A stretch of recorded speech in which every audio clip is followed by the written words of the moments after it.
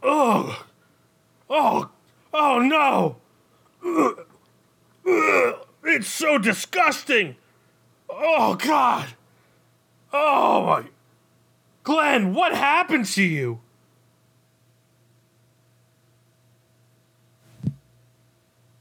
The following podcast contains spoilers for The Fly, 1958. You have been warned.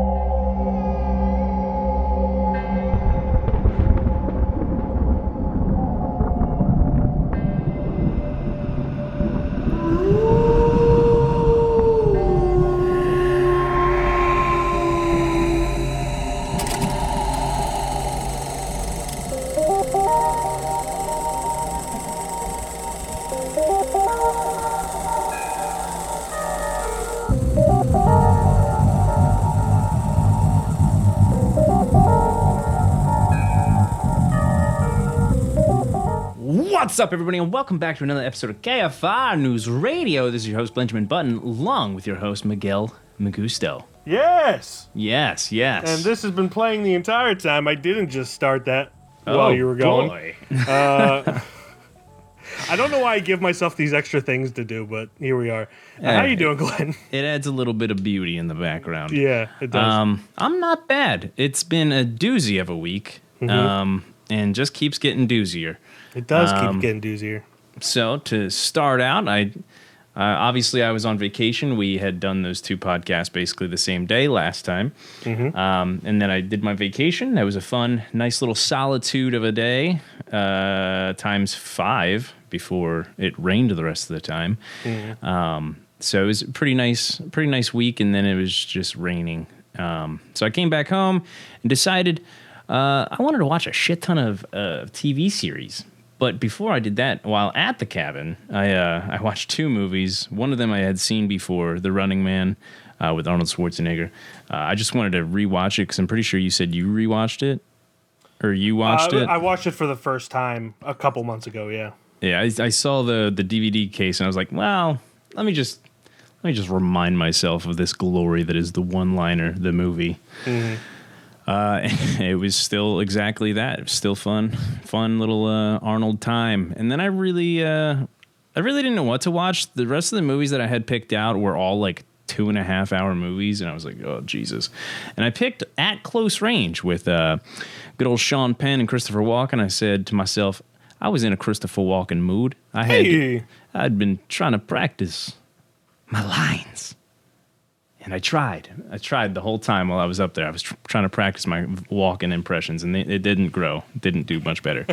But this movie, I didn't really have any expectations because I didn't know what the fuck it was about. And so yeah, it didn't really seed any expectations I did have for it. It kind of left me wanting more. It was a little lackluster. Yeah. It was like good for the most part, but like, it took place in Lancaster County, which, for anybody who doesn't know where that is, it's here in southeastern Pennsylvania.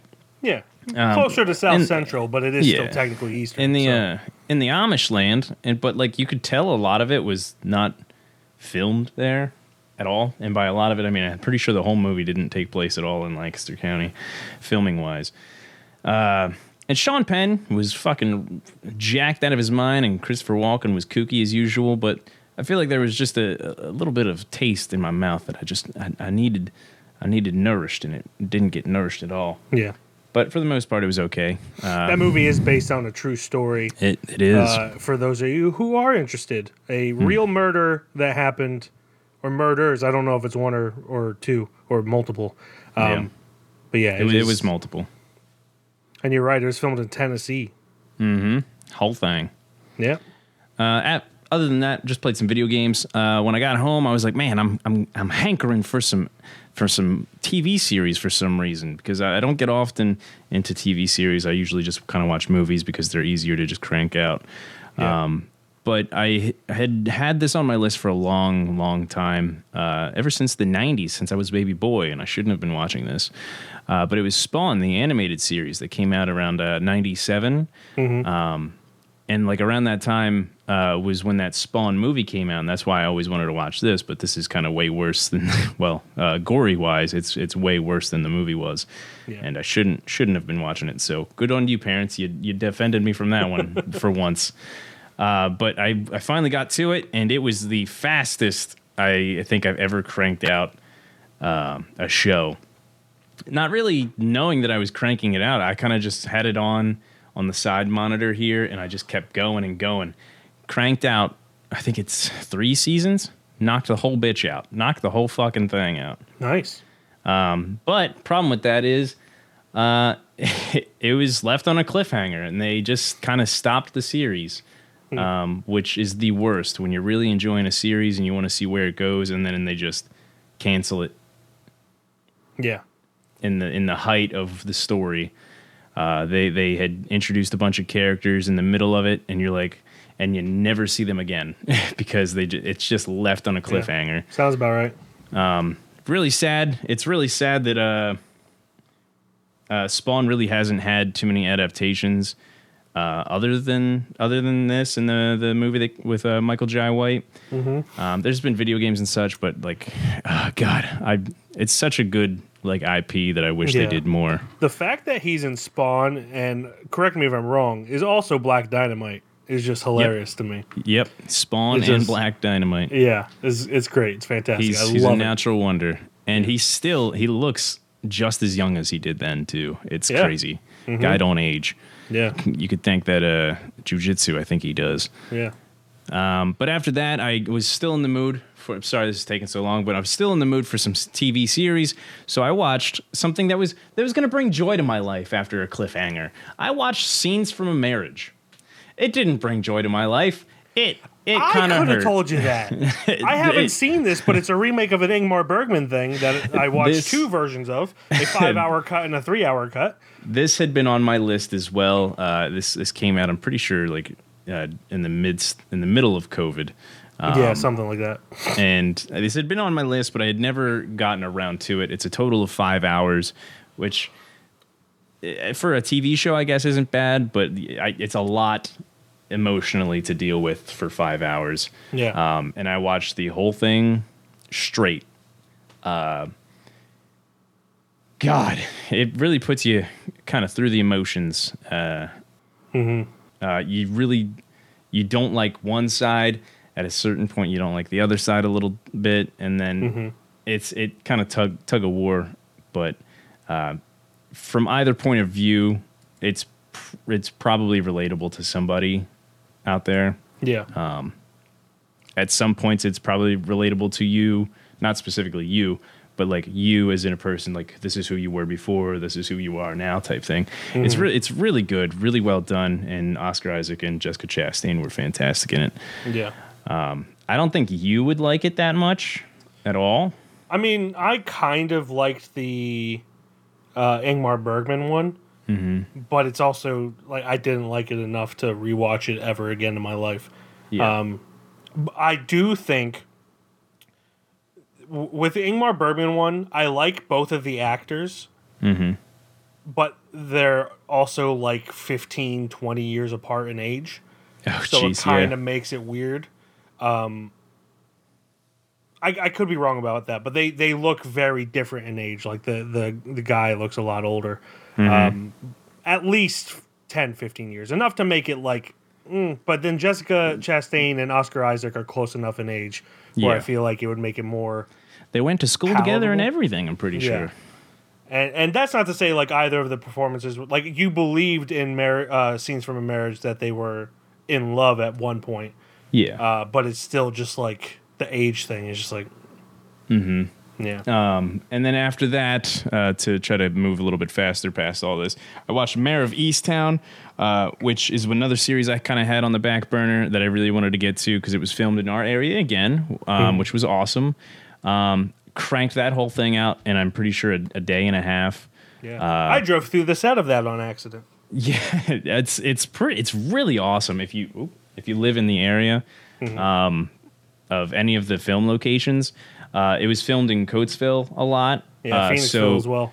Phoenixville as well, and just a bunch of Thorndale, I'm pretty sure, and then just a bunch of other places. But Well, the Kmart in Thorndale, they turned into a soundstage Oh, for really? that. So they filmed like a lot of the interior stuff in Thorndale at that closed down Kmart.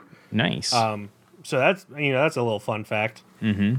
I forget what I was doing when they were filming in Coatesville, but I was in like the general area at the time they were filming a lot of that.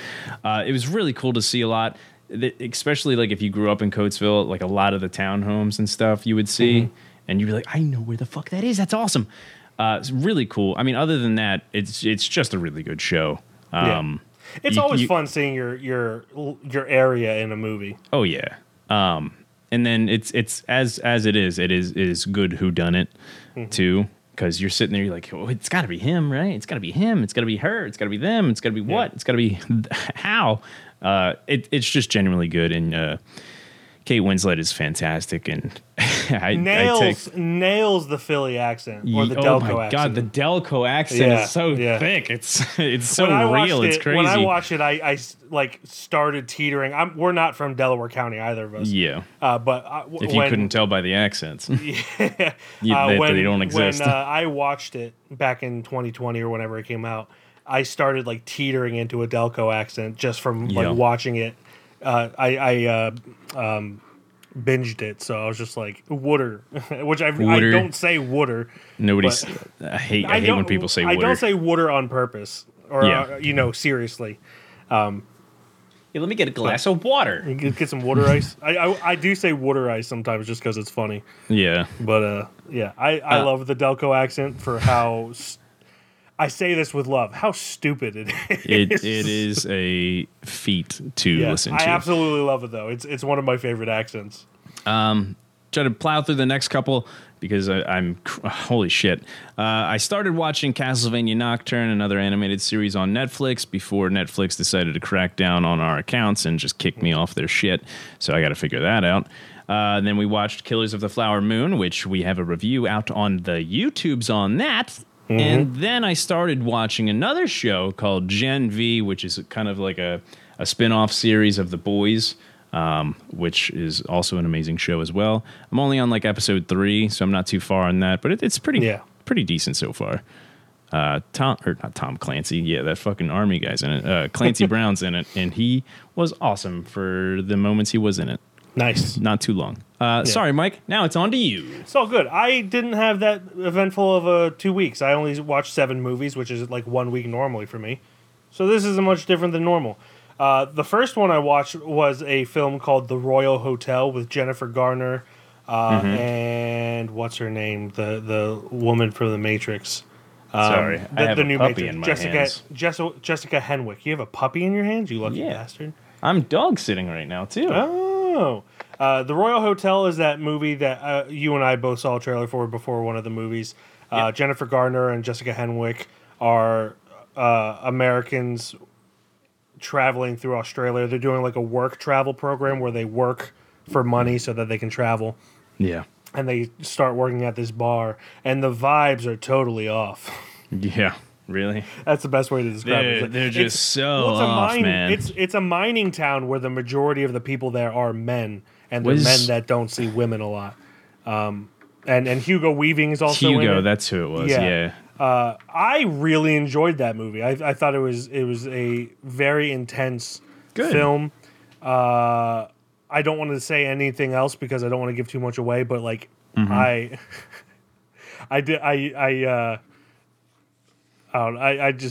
don't know.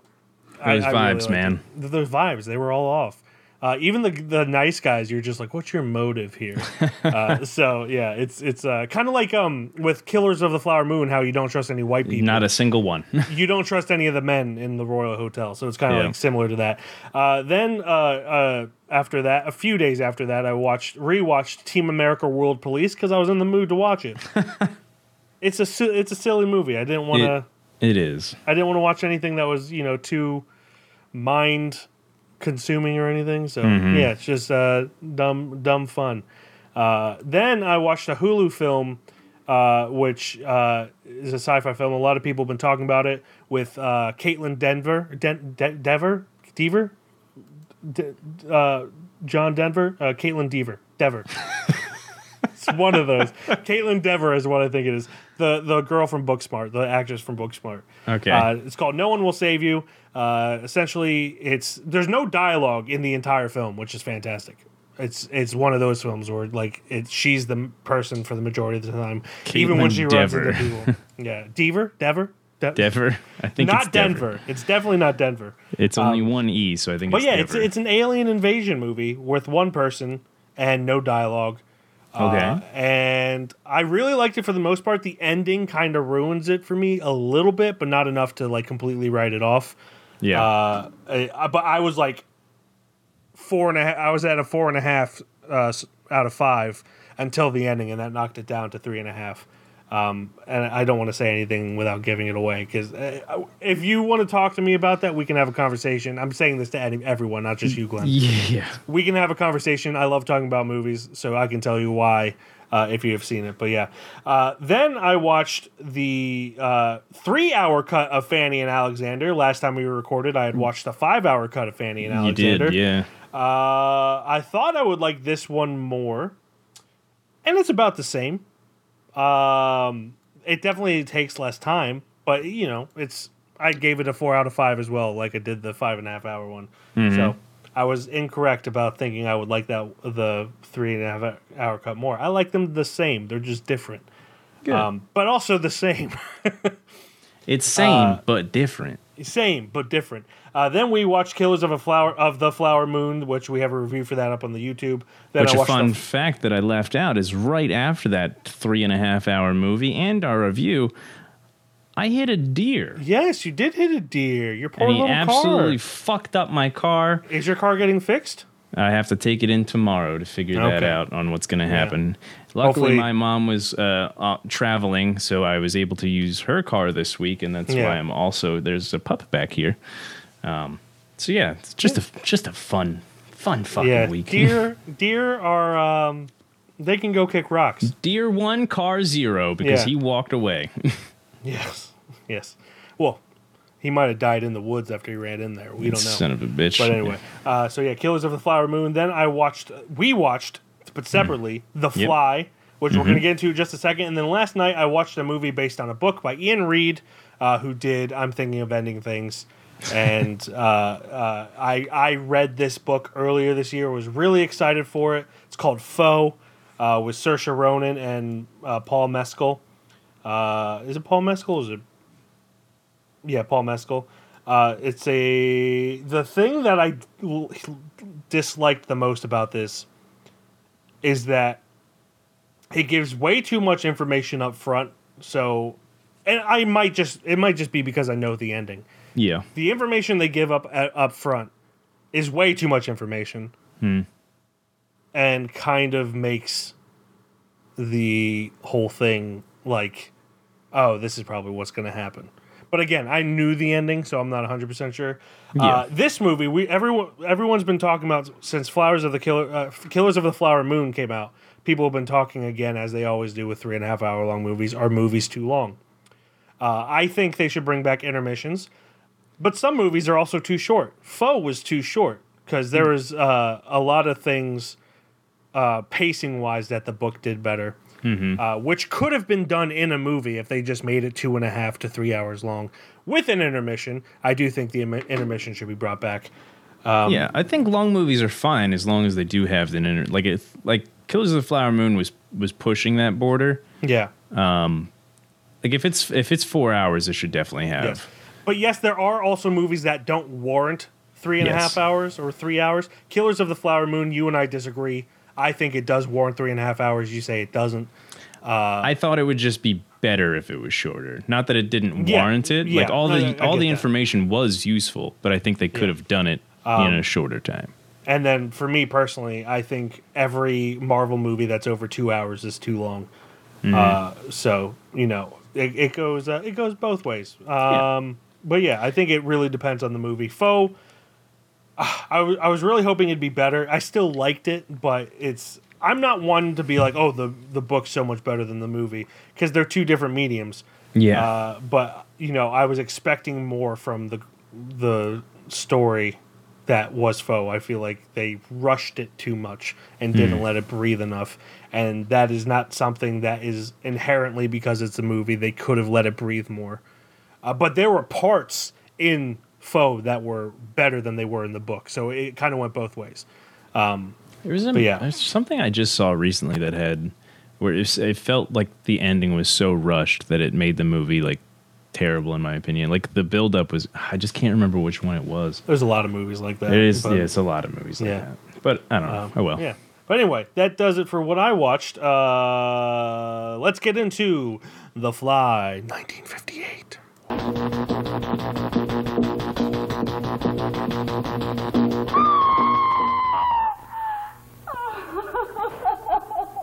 Stop it! Stop it! I'm Vincent Price. What unearthly horror did that girl gaze upon? What manner of incredible thing walked beneath that hood? It would be unfair at this time to show you any more of what went on in that laboratory where a man actually dared to play God. So fantastic words can't begin to describe it. You must see it with your own eyes to believe it. When the fly comes your way. A scientist has a horrific accident when he tries to use his newly invented teleportation device. Yes! Directed by Kurt Newman, written by James Clavell and George Langalang. It is starring David Hedison, Patricia Owens, Vincent Price, Herbert Marshall, Kathleen Freeman, Betty Lou Gerson, Charles Herbert, and a bunch of other people that are presumably dead. I mean, he's not wrong. Yeah, I mean, Charles Herbert's probably still alive because he's the child in this. But everyone else was in their 30s or 40s when this was He made. did die in 2015. Oh, I'm sorry, Charles. Sorry, Charles. Yeah, R.I.P. R.I.P. to everyone. Yeah. But yeah, so this came up in Streaming Roulette, of course. Oh, sorry. Streaming Boulette. Mm-hmm. And yeah, we picked it because Glenn had never seen either version of The Fly. Yeah, I had seen the David Cronenberg version. Thought this sounded interesting to see the original, and also it's just fun to throw a classic '50s horror B movie in there from time to time. it is. Glenn. Yeah. What were your thoughts while watching The Fly, 1958? Let me tell you about how kind of scared I was in the beginning when they were basically showing how it was going to end right from the get-go. I'm like, oh, man, this is going to ruin everything for me.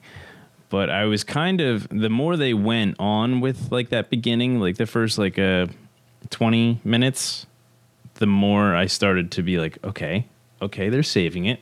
Okay, they're saving it. And then it went back to the beginning, and then they just straight story told how it got there. Normally, sometimes you can't pull that off in a movie. This one did. This one did really well, in my opinion. Don't ask me how. I just watched the movie. Sometimes I have to review it now. But no, with most movies, it's they kind of give away the ending, and then it's not a surprise, and then you're not interested.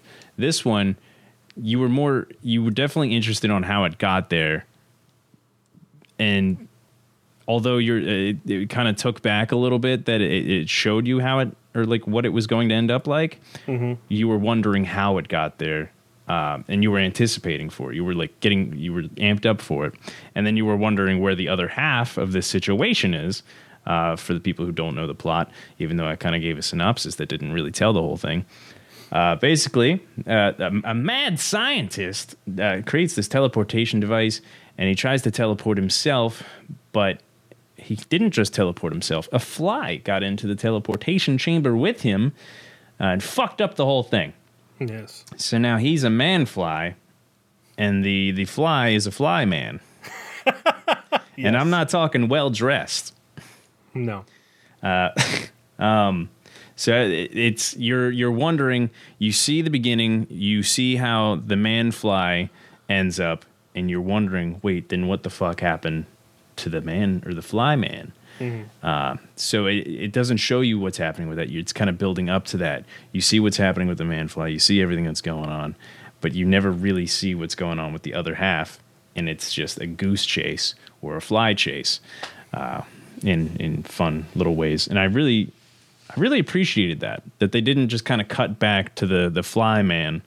It was always just somewhere in the background happening, and they never actually like a kid would pop up and be like, "Look at this thing," but it was never like fully shown and everything like that. Never full processed. But what did you think, man? So unlike you, I have seen the David Cronenberg version. I don't really remember it too much. It's been 10, 15 years since I've seen it. But to my memory, they don't do the whole back and forth like they did in this, where they start with the ending and then go. I'm pretty sure it's a relatively linear story, just with a lot of body horror and everything. So I really appreciated the fact that, it started with the ending, a rather gory ending for the 1950s. You saw the blood coming down from the press and everything. Blood wasn't even really something they showed back in the 50s at all, even like with how fake it looked. So, like the reason they got away with it in Psycho is because it was black and white, and that's with the Hays Code and everything. Granted, this is a Canadian film, so I don't know if they needed the Hays Code. But I thought that was a really nice touch to kind of go back and tell what happened, and you see the whole story unfold. Now, I did space out for like 2 minutes, so it's possible that they showed this part, but I don't remember them showing him going into the teleportation machine at all. Did they do that? They didn't show it. Okay, yeah. That's one thing I really wish they did to kind of build the suspense of it. If I had to pick like the biggest flaw, that would be it. That she goes down to talk to her husband and he's just not answering her. When that happened, I was just like, oh, you're not even going to show like... I'm not even like expecting, because I like the fact that they didn't show his head until they did. But I wish they had shown him going in to the teleportation machine, and then maybe while he was in there and the machine was powering up, he sees a fly, and he kind of like panics a little bit, or maybe doesn't even think anything of it. He's just like, oh, we're going on a ride, little guy. And then, but they just don't show it at all. She just goes down and he passes a note. He's like, invite my brother, or however their accent was in French, like Canadian. He's like, invite my brother to lunch. I got to do a couple things. And then she goes off, invites the brother. Brother comes over, and then he's got a note that says, do not disturb at work. It's just literally how fast that is. I guess at some point he's like, having my brother over makes me really want to merge with a fly accidentally. Exactly. So that's kind of what happened there. And they didn't even show it. That is a very sad thing. They did have really cool effects in this, especially for that time. The mask when they reveal his head is actually very impressive. Yeah. It looks like a fly on a man's head, and it's got even like little movements in the I don't know what the parts are, but like in the mouth and everything. The little Mandelas. Yeah. Kind of reminded me of the prawns in District 9 a little bit. Though furrier and more fly-like than alien-like. But yeah, that's really the only problem I have with it. It's a 1950s B movie. I'm not expecting it to be like mind-blowing or super high quality. The camp and the cheese that comes with these movies is kind of the charm with them, the over-dramatic acting at points. And, I think it was how they revealed, especially because people in the 50s saw this with no context. I saw it, and even I told you last week the context of the teleportation. So they did a really good job at like showing, hey, this is what the guy's working on, so then that people would understand what happened when it was revealed that he became a fly man and the thing a man fly, or vice versa. He became a man fly and the fly became a fly man. Whatever you said at the beginning. This is really just Patricia Owen's movie too. She's in the limelight the whole time. Everybody else is kind of just the side character to it, which is kind of probably for the best. And I say this with 100% love to Vincent Price, But growing up in the 90s with 90s cartoons and Maurice LaMarche always playing him in like Pinky and the Brain or Animaniacs or whatever, Yeah. I cannot take Vincent Price's voice seriously. I wish I could. But the entire time I just heard the same thing we do every night, Pinky, trying to take over the world. And that's a horrible Vincent Price and Maurice LaMarche The same impression, thing we do but- every night, Pinky. Yes. Try to take over the world. But I mean, yeah. So like my introduction to Vincent Price was through Maurice LaMarche impersonating him on '90s cartoons. So I can't take his voice seriously. It's not his fault. He's a great actor, but it's just so cartoonish at this point in my mind. I do feel like him and David Hedison should have switched roles. Personally, Yes. I feel like Vincent Price would have fit that more scientist. Like, "Oh, I've got to get on to the next thing. I got to figure it out. And David Hedison, like, I mean, obviously he played his character, but he was like, "Hey, honey, how you doing? I haven't seen you in 4 days. I'm going back to the lab. I'll see you later." But I feel like Vincent Price would have just had a more of a, like a kind of like I gotta get on to the next thing. I gotta figure it out or something like that. But I mean, the director is going to tell them how to play the characters. So Yeah. To an extent, I just feel like Vincent Price would have fit that a little bit more, especially since he is going to be covered up and not talking. That would have saved you a little bit of a headway there. I mean, it's very little. It's just like every 2 Yeah. minutes while he was talking, I would just smile to myself, and it would take me out for half a second, but then I'd get back in. Yeah, I was fully expecting Vincent Price to be the main character. But, Yeah. I mean, not that David Hedison was bad, but I feel like had them switched, I feel like would have been better. Yeah. Would have made Patricia more sense. Owens is great though. Like, Oh my like you gosh. said, this is her film. Yeah. And she does a great job. As far as 50s B movie acting goes, there are moments of the camp, but that's expected. But she legitimately, she was believable when she was trying to help her husband Andre. Just being a full loving wife, trying to help him out, trying to get him back to normal. Yeah, and there's even a little insinuation that she wanted to get down. Oh, she would get at one freaky. point. Yeah. So like She's like, I hope this isn't the end of the night. Yeah. And again, something that is kind of takes you aback when it happens in a 50s film. Yeah. But yeah, she was very believable as like a loving wife. As believable as you can be in a 50s B movie when reacting to seeing a fly man and a man fly. Yeah, very loud screams, but it made sense. It's a horror movie, but It's a horror movie. I think this movie does a really good job at building suspense as well. Like, just because we're in the 21st century and we kind of know story structure in general, and there's Yeah. always red herrings and everything, I could just imagine in the 50s when they would kill a fly, people might have been like, "Oh, that might have been the fly that they were trying to catch," or Oh my whatever. God, and, yes. and feeling that emotion with Patricia Owens. Yeah. Of course, we're more cynical now, so we're just like, obviously, that's not the one that they're especially looking when for. she's like the moment she's overreacting Yeah. about like somebody killing a fly, that's Yeah. definitely not the one. So it's just it builds suspense very well with that, and the scene where they finally show the death in question, the death of Andre as the fly man, and he kind of, I correct me if I'm wrong. She tries to pull him out, and while that's happening, the fly arm, which they've established, is not controlled by the human part of him, is like trying to keep her in there, and she's like stuck under there while the press is coming down. That part was legitimately suspenseful.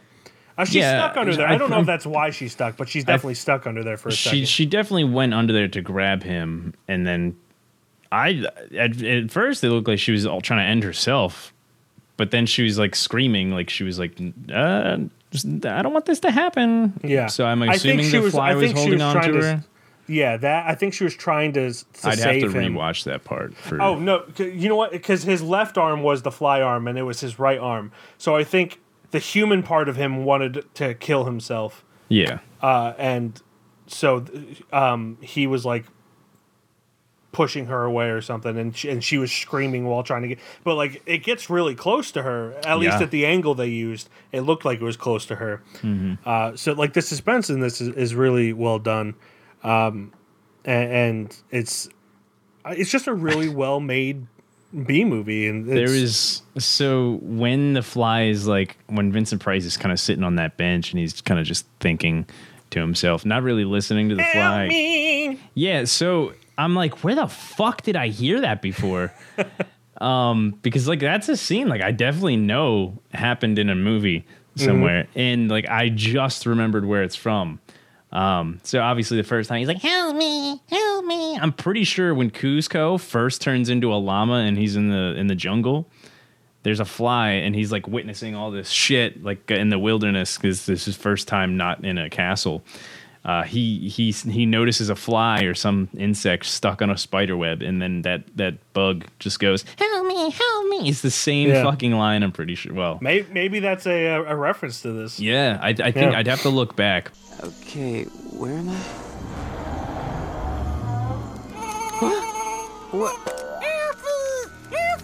Yeah, it was. I was like, where the fuck did I hear that? And I just remembered it. But going back to what you were saying about like the human fly or like the fly man being stuck, I thought that scene was incredibly done. Because like obviously you're sitting there wondering where the hell is this fly, and then finally you see Vincent Price on the bench, and then you see the fly. But I don't think at that point it was like a fly man yet. It was just a fly right there. Yeah. And then when it goes back to the scene, it's the fly turning into a little man. Mm-hmm. While the spider's coming up. While the spider's out trying to get some breakfast, baby. Trying to get that morning meal. Yeah, I thought that scene was really well done too, like the editing for it, because it looked really good, especially for the time. Yeah. And it was just so powerful. It was so powerful to me seeing the inspector and Vincent Price just watching it. But I'm like, do something about it, dickheads! Do something, because they're just like save it or put it out of its misery. They're just seeing this little man get eaten by a spider, and like, sure, I might also be standing there confused as fuck, but they were just like, Mike can't see what I'm doing, but he knows I'm staring. Yeah, so that I was like, kill them, do something, please, save the man. Nope, fucking ended him. Not that it would have mattered. The other guy. Your voice just reminded me of the opening of Jurassic Park. Shoot her! Shoot her! But yeah, it was. It was pretty funny. I was like overreacting. Like, do something about it, please. Not that it would have mattered because the man fly was fucking crushed, so they couldn't have saved him either way. Yeah.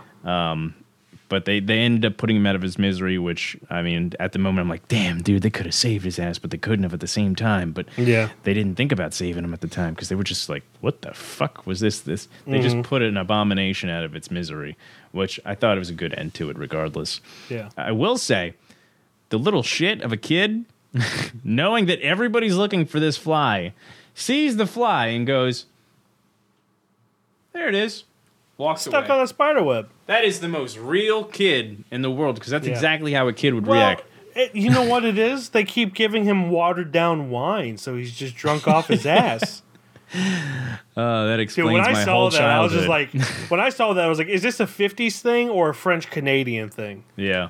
Like, which one is it? It's definitely a 50s thing. But yeah, the kid sees this fly that he knows everyone's looking for and just goes, hey, there it is. Yeah. Doesn't tell anybody until it's almost way too late. Yeah. Or, well, technically, it basically was too late. Mm-hmm.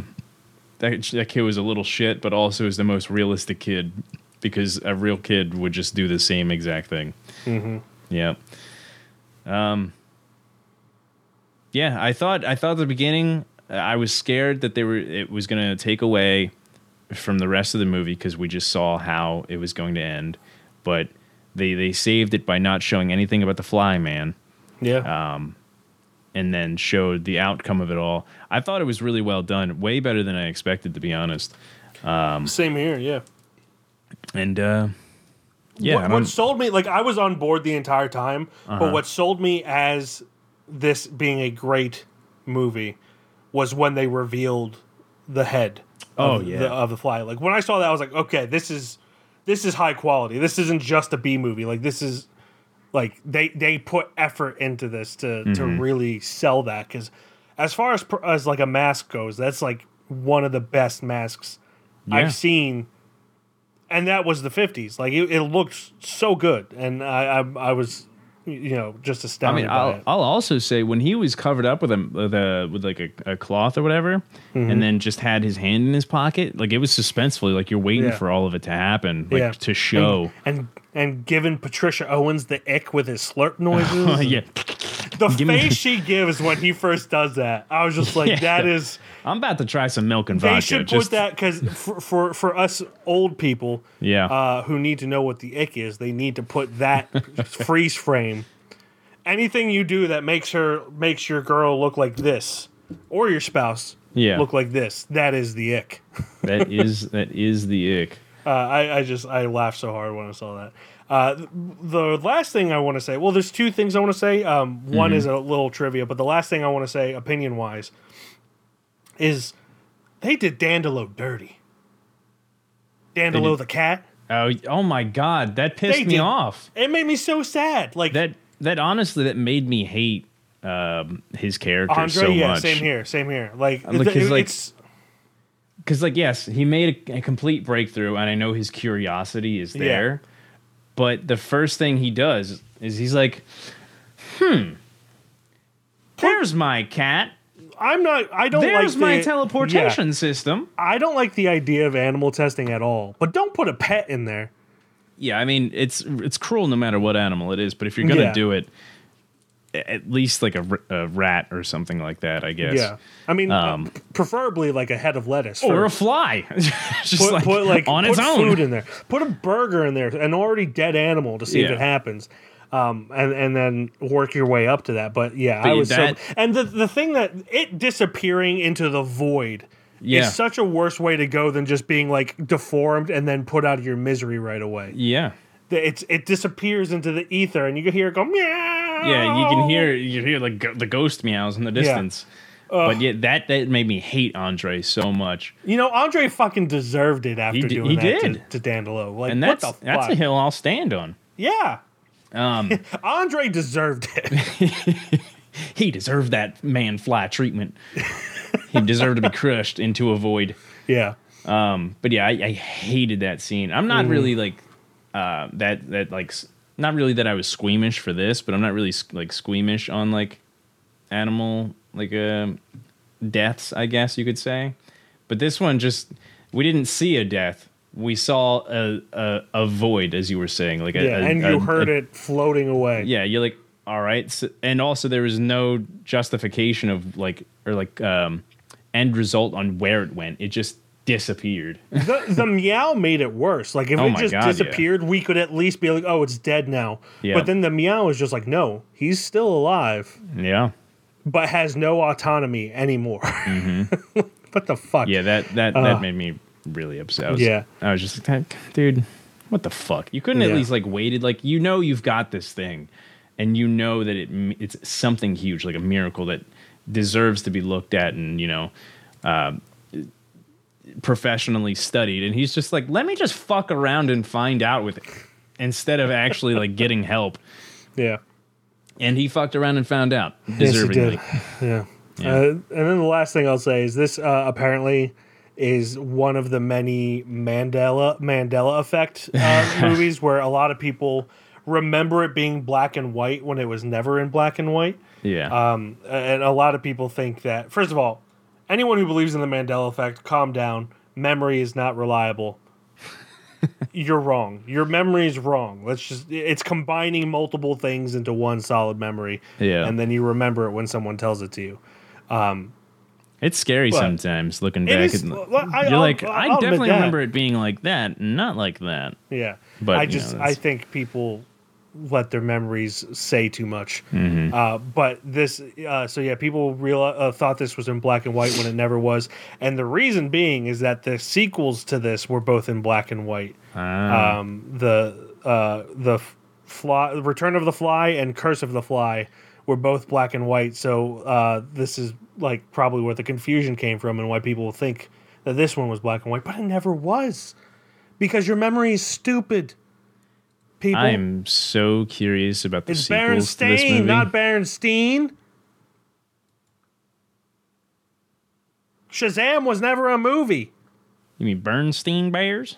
Bernstein, what do you have? Bernstein. It's Berenstain. I don't. Spelled with an A, not an E. Yeah, dumbasses. Yeah, I'm super curious about what those sequels are like. Other than the, I don't know, this isn't really a sequel, but the Jeff Goldblum one. Definitely curious on that one. I like the Jeff Goldblum one. It's definitely different because, you know, Cronenberg's more about the body horror than he is like anything. Of course. But it's obviously the same premise, but it's just so different from my memory. Again, I haven't seen it in like 10, 15 years, so who knows? Could be wrong. But yeah, the same for me. Definitely better than I expected. And it left me feeling a way that we'll talk about in a second. Yes. So that does it for a review of The Fly 1958. That brings us to judgment. As always, it needs to be a unanimous decision whether it goes to the KFR shelf for the likes of Apostle and Handmaiden. This was streaming roulette. So Glenn, heads or tails? Tails. Heads. So I go first. You know, this is a B movie. So it's you go into this expecting the camp, which this had plenty of. But this really exceeded my expectations in the quality.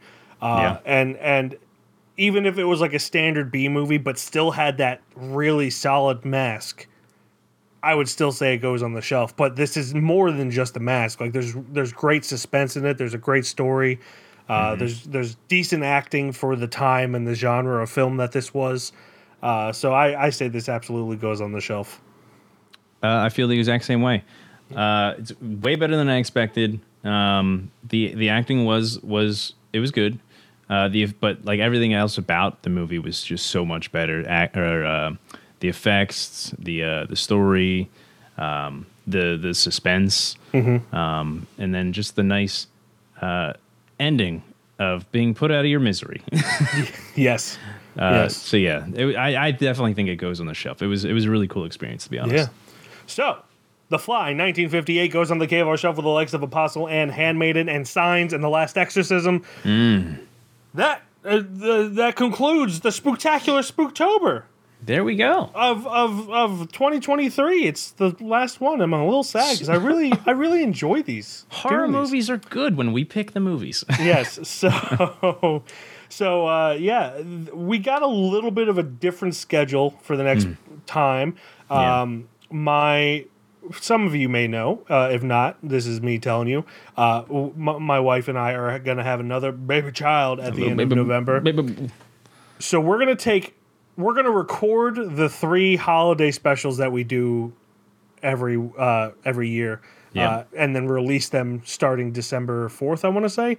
But we're not going to release any episodes for the entire month of November. I do apologize. We're still going to have our reviews for the most part until I have to go dark once the baby child's born. For a little bit. We will be back at some point. Which is understandable. People, leave the man alone for a minute. I do have to take care of my family. Yeah, he does. I'm not some deadbeat dad. So yeah, we're gonna take November off, and we'll be back December 4th with our first holiday themed movie, and it is my turn to pick. It is what holiday movie. So this is gonna surprise a lot of people. This is a movie that I have not seen that people just like, you haven't seen that? They do that all the time. I hate when that happens. It happens to me all the time. I do it a lot, though. It happens to me all the time when I've seen nearly 4,000 movies, and I could do that with literally every movie I talk about to everyone else. But I haven't seen this.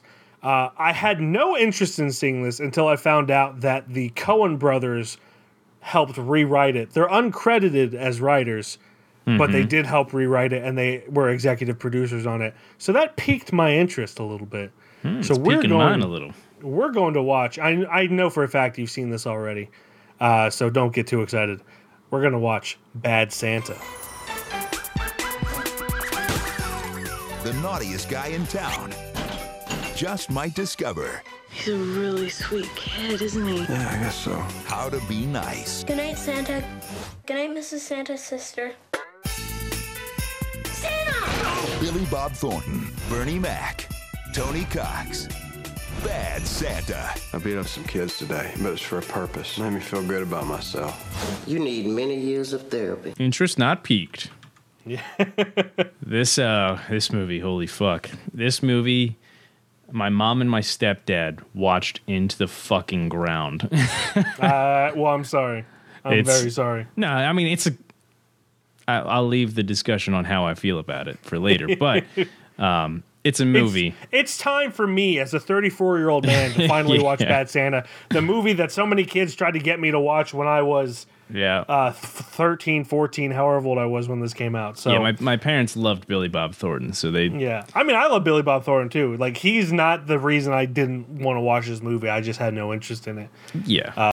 Yes, a miserable con man and his partner pose as Santa and his little helper to rob department stores on Christmas Eve, but they run into problems when the con man befriends a troubled kid. Ooh. Mm-hmm. Directed by Terry Zwigoff, written by Glenn Ficarra and John Requa, also written by Joel and Ethan Coen, but not credited.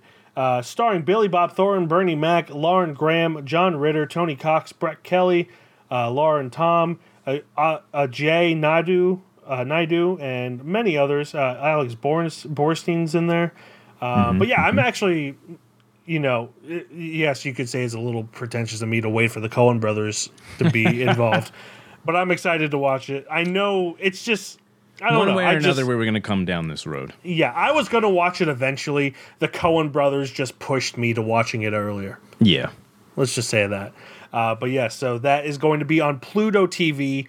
We'll have to edit this if by the time this episode comes out, it is not playing on Pluto TV. Mm-hmm. But we're going to watch it regardless if it's just renting by that time. It'll definitely be on regular TV. This is a movie I feel like they play every year. Yeah. So it's even more miraculous that I haven't seen it yet. I haven't seen a single scene from this.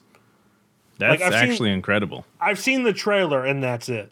Yeah. So, I don't know how I've avoided so much of this movie, but I have.